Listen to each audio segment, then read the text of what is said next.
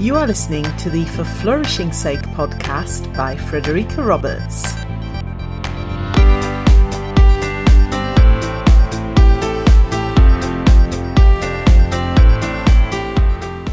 Welcome to episode 49. This is the third of the extended podcast episodes over the next few weeks, where you will be able to listen to the replays of the For Flourishing's Sake book launch events. Today I bring you the first half of the second panel discussion of the book launch extravaganza. This panel was recorded live on the 18th of June, the day that the Kindle edition of For Flourishing's Sake was published. I chaired the panel myself, and the panellists were Flora Barton, head teacher at Crowmarsh Gifford Church of England Primary School, Kelly Hannigan, mental health and wellbeing consultant, Patrick Otley O'Connor, education consultant, leadership coach and head teacher, and also at the time executive principal at North Liverpool Academy, and finally Rebecca Teague, head of school at the University of Birmingham School. In this first half of the panel discussion, the panellists shared their definitions of positive education, character education, or well-being in education, exploring also the different terminology used to describe many of our and their shared goals. They quickly moved on to some concrete examples of implementation in their schools, from specific staff well-being initiatives and their impacts, to whole school approaches and their effects on the entire school community, including parents. You can watch back all the panel video recordings at the forflourishingsake.com website, of course. And remember, the final panel discussion will take place on the 21st of August, the day that the For Flourishing's Sake paperback will come out. So that will be at 12:30 p.m. BST, so UK time, and that will be both on YouTube and also on Facebook. Watch this space.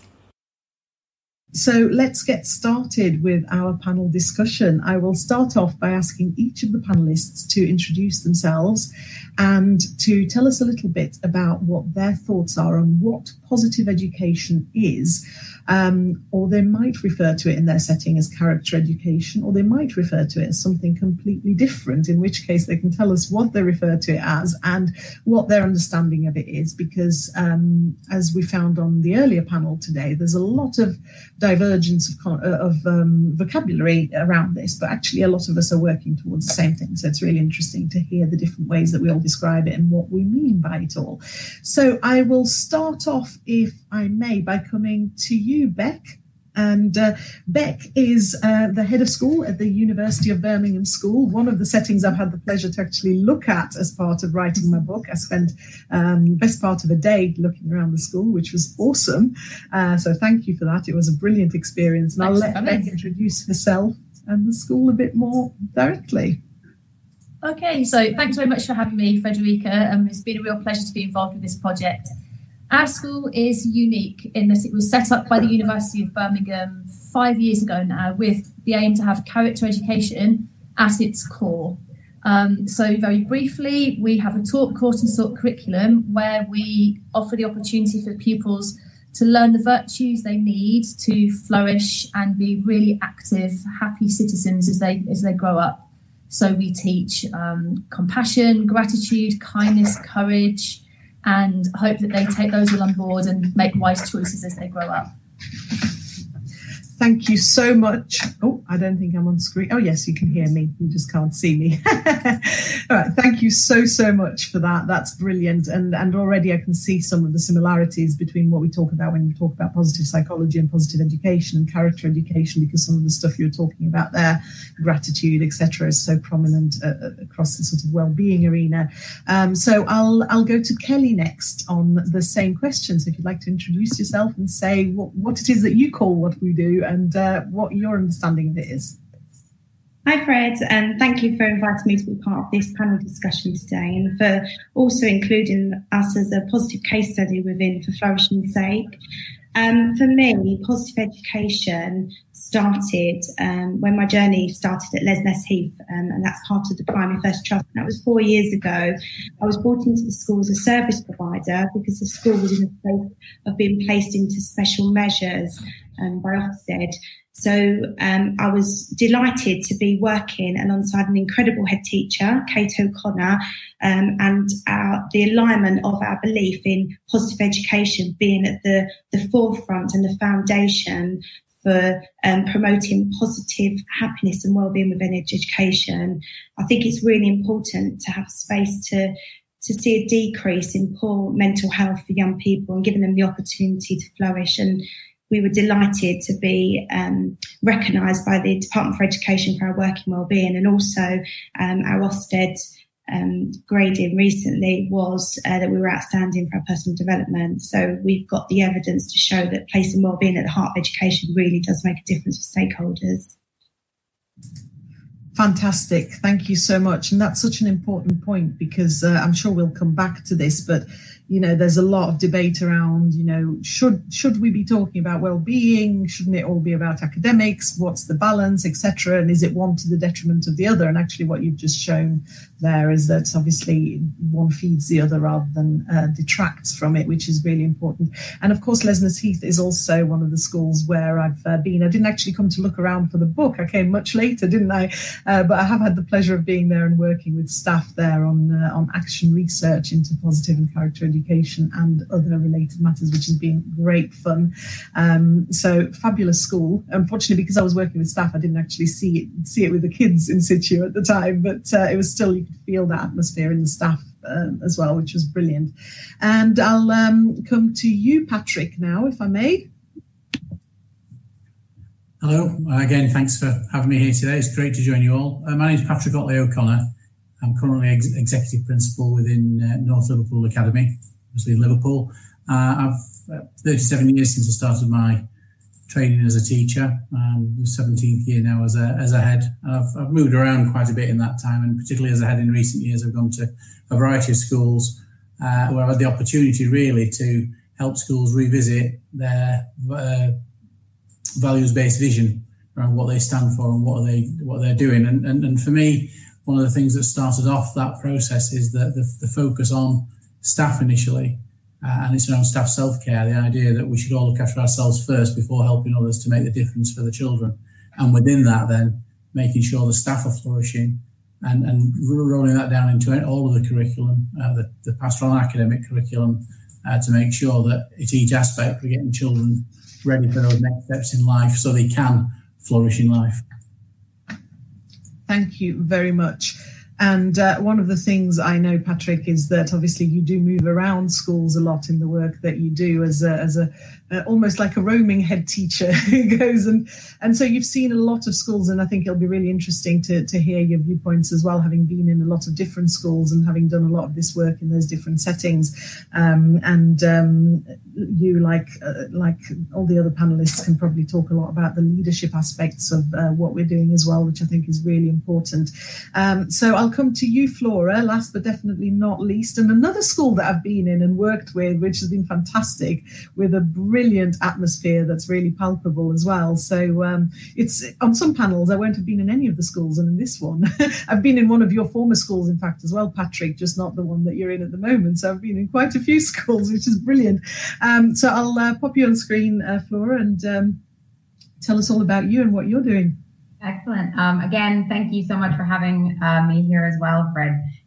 So I am a primary school head teacher at Cromarsh Gifford, and we do character education. I think it starts for us with something called Purple Learning, which is something that Diana Pardo came in and helped us with. But I've actually had Fred and Liz Wright into school to help us sort of kickstart all of the well-being and character education in school. And for us, it's really about giving children the tools and strategies needed to face challenges, to be resilient in all aspects of life. And that's what it is about. And it's the focus is well-being for everybody, I think, as well, for staff as well as for children. So yes. Thank you very much for that. And yes, absolutely. There was a common theme there, actually, I think, about the sort of the well-being for everybody, and that it's not just about the kids either when we're talking about character education, about positive education. And that's a really important aspect. So maybe we can go to that as one of our first themes, really. Can you give us some examples? So moving to the how to, the bringing this to life, of some of the stuff that you do that really supports the staff well-being. And on that one, I'll come to you, Flora, to start with, because I can remember quite clearly some of the stuff that you've told me that you were doing that I think the audience would really like to hear about. So over to you. Okay, so staff well-being, I think obviously we always say everything starts with children, but also with the staff. I passionately believe that if you have passionate teachers who, I joke with them, I say, I want you guys dancing into school in the mornings, and honestly, I do, because teachers and staff who are passionate about coming to school will immediately engage the children and create passionate learners. So we have lots of strategies in place, but it's really just simple. It's about taking care of the staff. It's about making sure that they realize that you are taking care of their well-being, and it's all about making sure that their workload is looked at. One of our key questions when we make any decision in school is how is it going to impact the workload of teachers? And if it's not a positive impact, we don't do it. And so one of the things that I said in my first staff meeting with staff was, we're going to make sure that you all leave twice a week at 4:15 with nothing in your hands. They all looked at me kind of like, what? Everything was about making sure that could happen. So twice a week, 4:15, everyone leaves, nothing in their hands. And it's about making sure that remains a possibility and that people have a life outside of school. That's the focus. Fantastic. And I remember when you told me about that, leaving with nothing in your hands, it sounds like such a far-fetched idea, really, in education that should even be possible. And I think that's fantastic. And didn't you say as well you've had a well-being consultant come in and do some follow-up research on that, and you've had some really good results in terms of showing the impact of that? Yeah, absolutely. We've had a well-being survey every year since the first year I began. And that's increased every year. It increases. And she's come in and said she's never seen consistently 100% of staff saying how much they enjoy school. It's not just an agree, it's a strongly agree. And so she's done a case study into our school to sort of look at what approaches we're using, what strategies we're using to ensure that our staff are happy and that we put well-being at the center. Fantastic. Thank you for that. And I'd like to come to Patrick next, if I may, on that.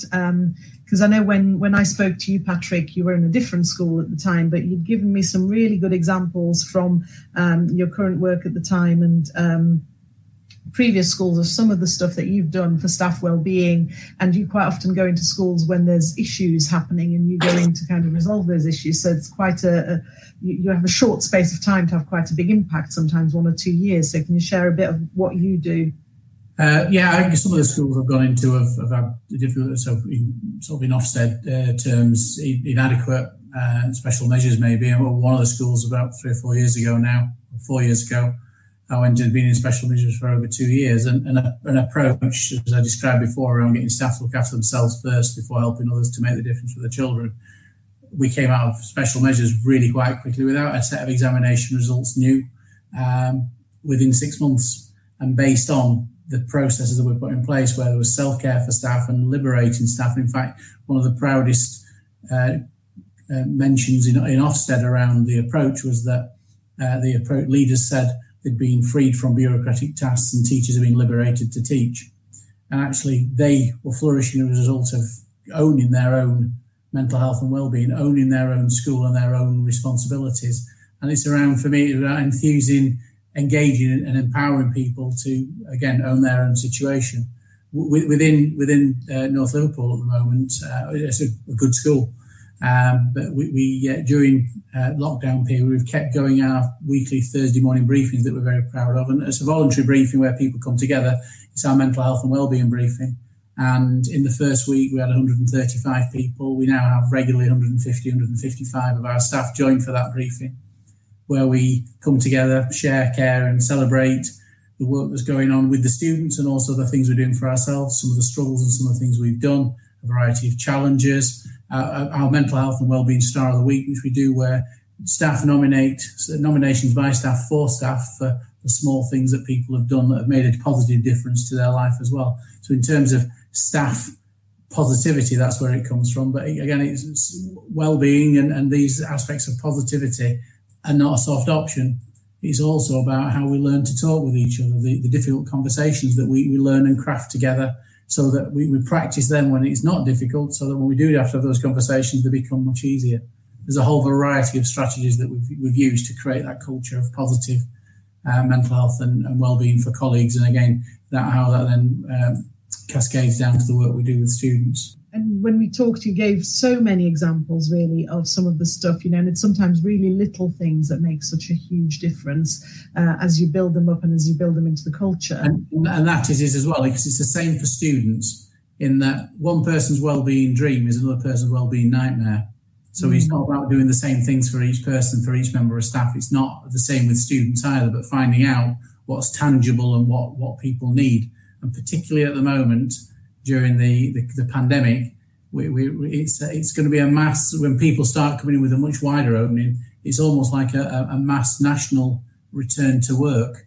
Anyone's been on maternity leave or been on long-term sick for 3 weeks or longer, that first stepping over the threshold, and then the loss that people have had. And I'm not just talking bereavement, but I'm talking the loss of friendship groups and connections and all the things that people have been different during this period of time.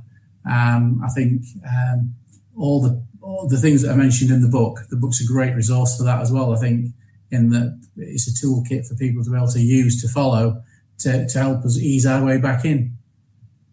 Thank you very much for that. And actually that leads quite nicely, if I come to Kelly with this next point, in the context, yes, of staff well-being, but maybe also the kind of bigger picture, looking at whole school. We can't ignore that at the moment, we are in a very difficult situation. Because we've got COVID-19 going on and the challenges that brings in terms of the actual real practicalities from a school's perspective, and also because of everything else that's been going on in the world in terms of the political context we find ourselves in, the Black Lives Matter movements, and the very real challenges that so many of our students, teachers and parents are experiencing right now, on top of the COVID-19 worries and fears and everything else that's coming together.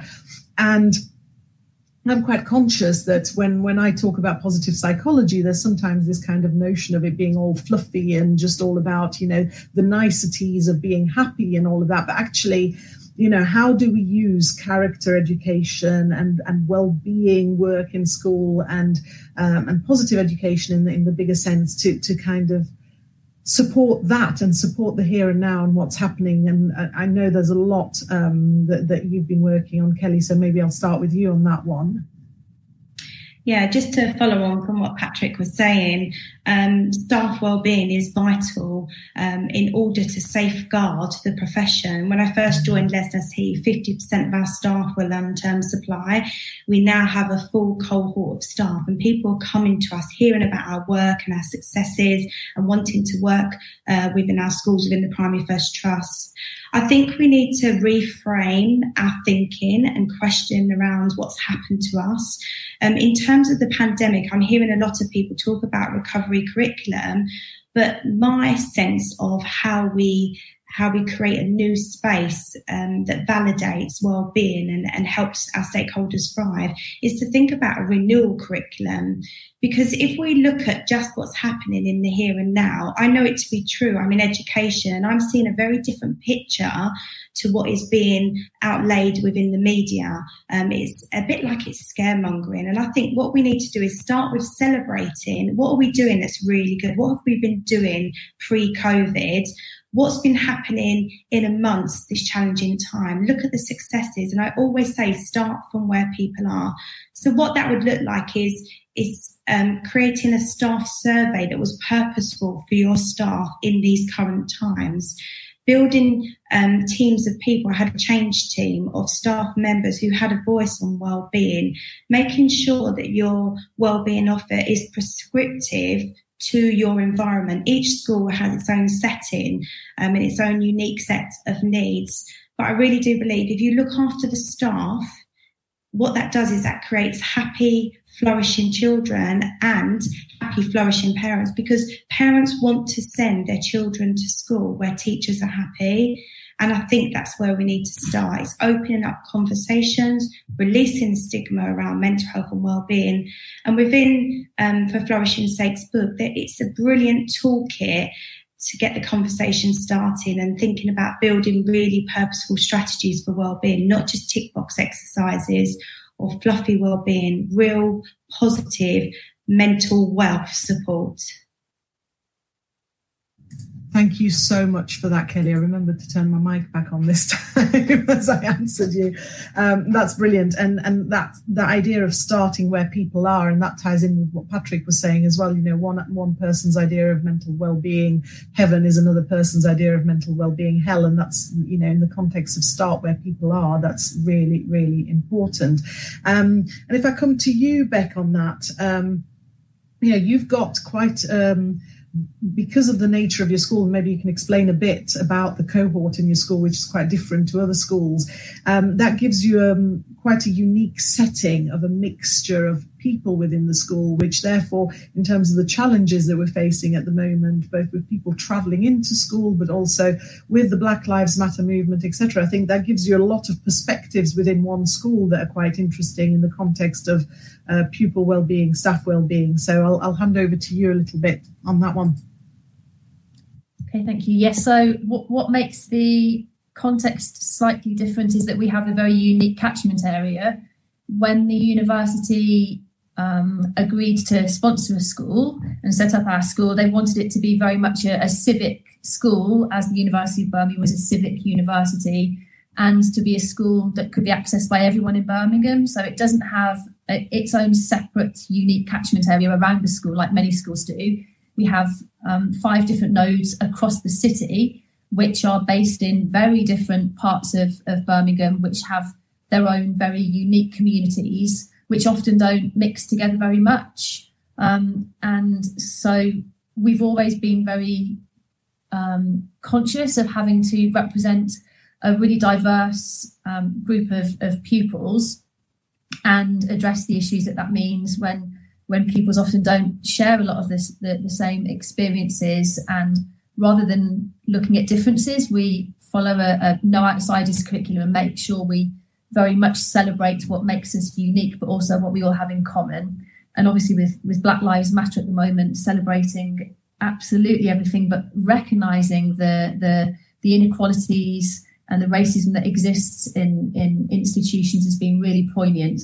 I think going back to your original question of how we've managed this in lockdown, so much of character is part of a school's culture, and how you take that remotely and how you put that online has been quite a challenge. But we've still very much tried to keep in line with our values and with our virtues. So we still have a taught character education programme where pupils are looking and reflecting, I suppose, within a context of what's happening now, but at heroes, at people who are really making a difference, at people who are challenging the status quo and protesting peacefully to really make a difference to the world, whilst also checking in with staff very regularly. And I love the point that you made before about meeting people where they are. So parents are all finding this very different. And I think there's a lot of successes. We do, as we've said, have to celebrate how resilient pupils have been and just how brilliantly parents and carers have managed this. But again, understand that there's a lot of people that really are finding this quite tricky, and how we bring that all back in through a curriculum of compassion and honesty and courage is really important in the future. Thank you so much for that. And there's so much in there to unpack. And that idea of compassion and courage as well. I'll come to you next, Flora. And if you can kind of think obviously about the context we're talking about in terms of, yes, how do we manage the current challenges, but also brings to mind some of the stuff you told me in more general terms as well about your school and the Purple Learning, and courage really springs to mind. And if you're happy to share the story that you shared from a book, there was that brilliant story that you shared with me about your academic experience there in terms of courage as well, and also how some of that impacts then on not just the children and the staff, but the parents as well, which I thought was really interesting. Oops, had to unmute. Yes, so Purple Learning is it's been brilliant actually, especially for this time of online learning, because Purple Learning is all about creating independent learners, children who are ready to be lifelong learners, children who are ready to leave primary school, ready for whatever challenges lie ahead of them. And it is about giving children the skills and strategies, again, to deal with challenge. And it's all about making mistakes, celebrating our mistakes, learning from our mistakes, and understanding the difference between silly mistakes and really good mistakes. And it's about, making sure children understand resilience and perseverance. And the story that Fred's referring to is, I was starting to feel a bit like a fraud because we celebrate our mistakes. We celebrate the fact that, failure is only when we give up. And the children all can recite that in school. They say, failure is only when you give up. If you don't give up, if you keep on going, you will eventually get your goals, reach your goals, as long as you work hard and put in the effort. And I felt a bit of a fraud actually at school, because when I first began my headship, I had just submitted a dissertation for my master's. I knew it wasn't great, but I actually did fail it. I failed my master's, my first one, and I then redid it 2 years into being head teacher, and then got a distinction. And it was all about something in our school called Learning Detectives, which is again about Purple Learning. So I told my staff the story because I said, I feel like a fraud. I need to let you know I failed my dissertation, but I just got my results back and I actually got a distinction that shows what a Purple learner I am. It was about, facing the challenge, putting in the hard work, persevering, and not giving up. That was my story.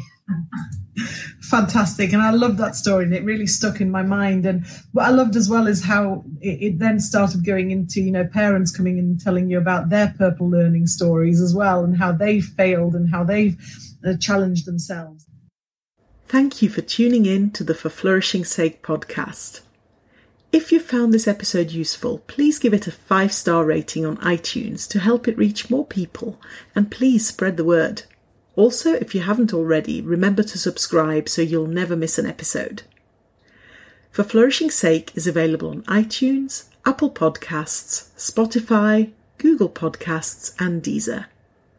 The book by the same name came out on Kindle on the 18th of June and will be out on paperback on the 21st of August.